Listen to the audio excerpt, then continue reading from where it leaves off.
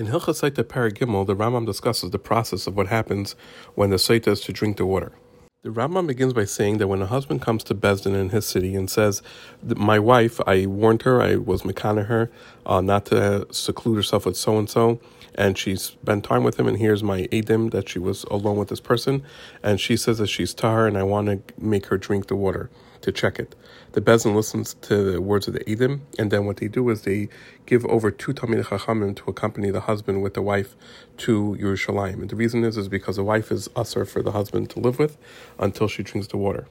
Once they get to Yerushalayim, the Beis Din Agadol discusses the matter with the wife privately, meaning without her husband present, and they try to scare her and tell her that many people have made mistakes, people that are greater than her have made mistakes and have illicit relationships. And they discuss with her stories of the Torah, of Yehuda and his daughter-in-law, and other ones that the Rambam mentions in the Halacha Beis, in order to make it easier for her to confess, and this way that the Hashem's name should not be erased in vain. If she still says, "I'm tahar and I want to drink," then we bring her to the Shar Mizrach of the Hazara, which goes corresponding to the Kodesh HaKodashim. It's open towards the Kodesh HaKodashim. And they take her from place to place, and they go in a roundabout way around the Beis HaMikdash in order to tire her out and to kind of see if she'll admit. If, however, she still is insistent that she wants to drink, then they bring her to the Shar Mizrach from the outside. They make her stand there, and if she was wearing white clothes, they'd put on her dark clothes, and if she was wearing dark clothes, if dark clothes looked good on her, then they would put on her clothes that didn't look nice on her.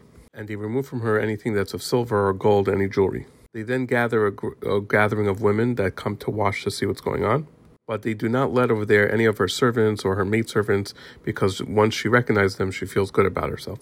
Afterwards, the Kohen makes her swear in a language that she understands, that she didn't spend time, that she didn't become tameh, and other psukim that are brought down in Halacha Zayin. And he lets her know that the stomach is going to become affected first, will be impacted first if she's tameh. Afterwards, they bring a Megillah, they bring a basically parchment in the type of a scroll, like a Sefer Torah, and they write it in Lashon Kodesh with ink that doesn't have kankantem in it, for the sake of that particular woman, just like a get, it has to be for her.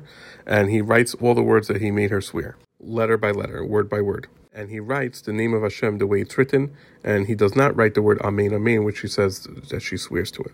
After that, he would bring a kli charis, an earthenware vessel that never was used before, and he would put into it a half a lug of water from the kiyar. And then he would take it into the heichal, and there was a place over there that was an amma, which was essentially a marble slab on the earth that they would pick up, and they would take from earth from underneath it and put into the water. He would then put something bitter into the water, like something like lana or something like that. He then erases into it the words of the Megillah that he wrote, and he erases it very well until there's no sign on the Megillah at all. There's no leftover residue. Afterwards, one kohen goes over to the woman, and she rips the shirt or the dress that she's wearing until it reveals her heart. Also undo any hairdo that the woman might have had. They also bring to her a chevel mitzri, a rope of a mitzri rope. This is in order to remind her that she's doing the things of Mitzrayim by having illicit relationships. They then tie this rope around on her chest to hold her dress up, or rather right above her chest. See halachas Yud Gimel and Yud for more details of the carbon. After that, the kohen makes her drink the water, and after she drinks, he takes the kli shares, the vessel that she's holding that has the mincha, and he puts it on her hands, and then the kohen puts his hand underneath it, and he does a hanafa.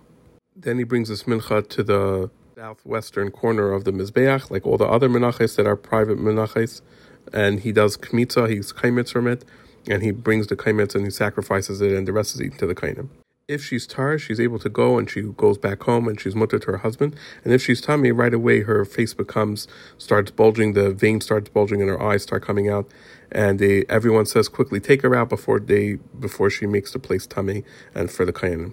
At that same time that she dies, also the one who lived with her, who had the illicit relation, also dies. The halachas Yud Ches through Chav Gimel for exceptions and more details about this. The Rambam concludes by saying that a woman who had illicit relationships by mistake or because she was forced, then the water does not check her and doesn't hurt her.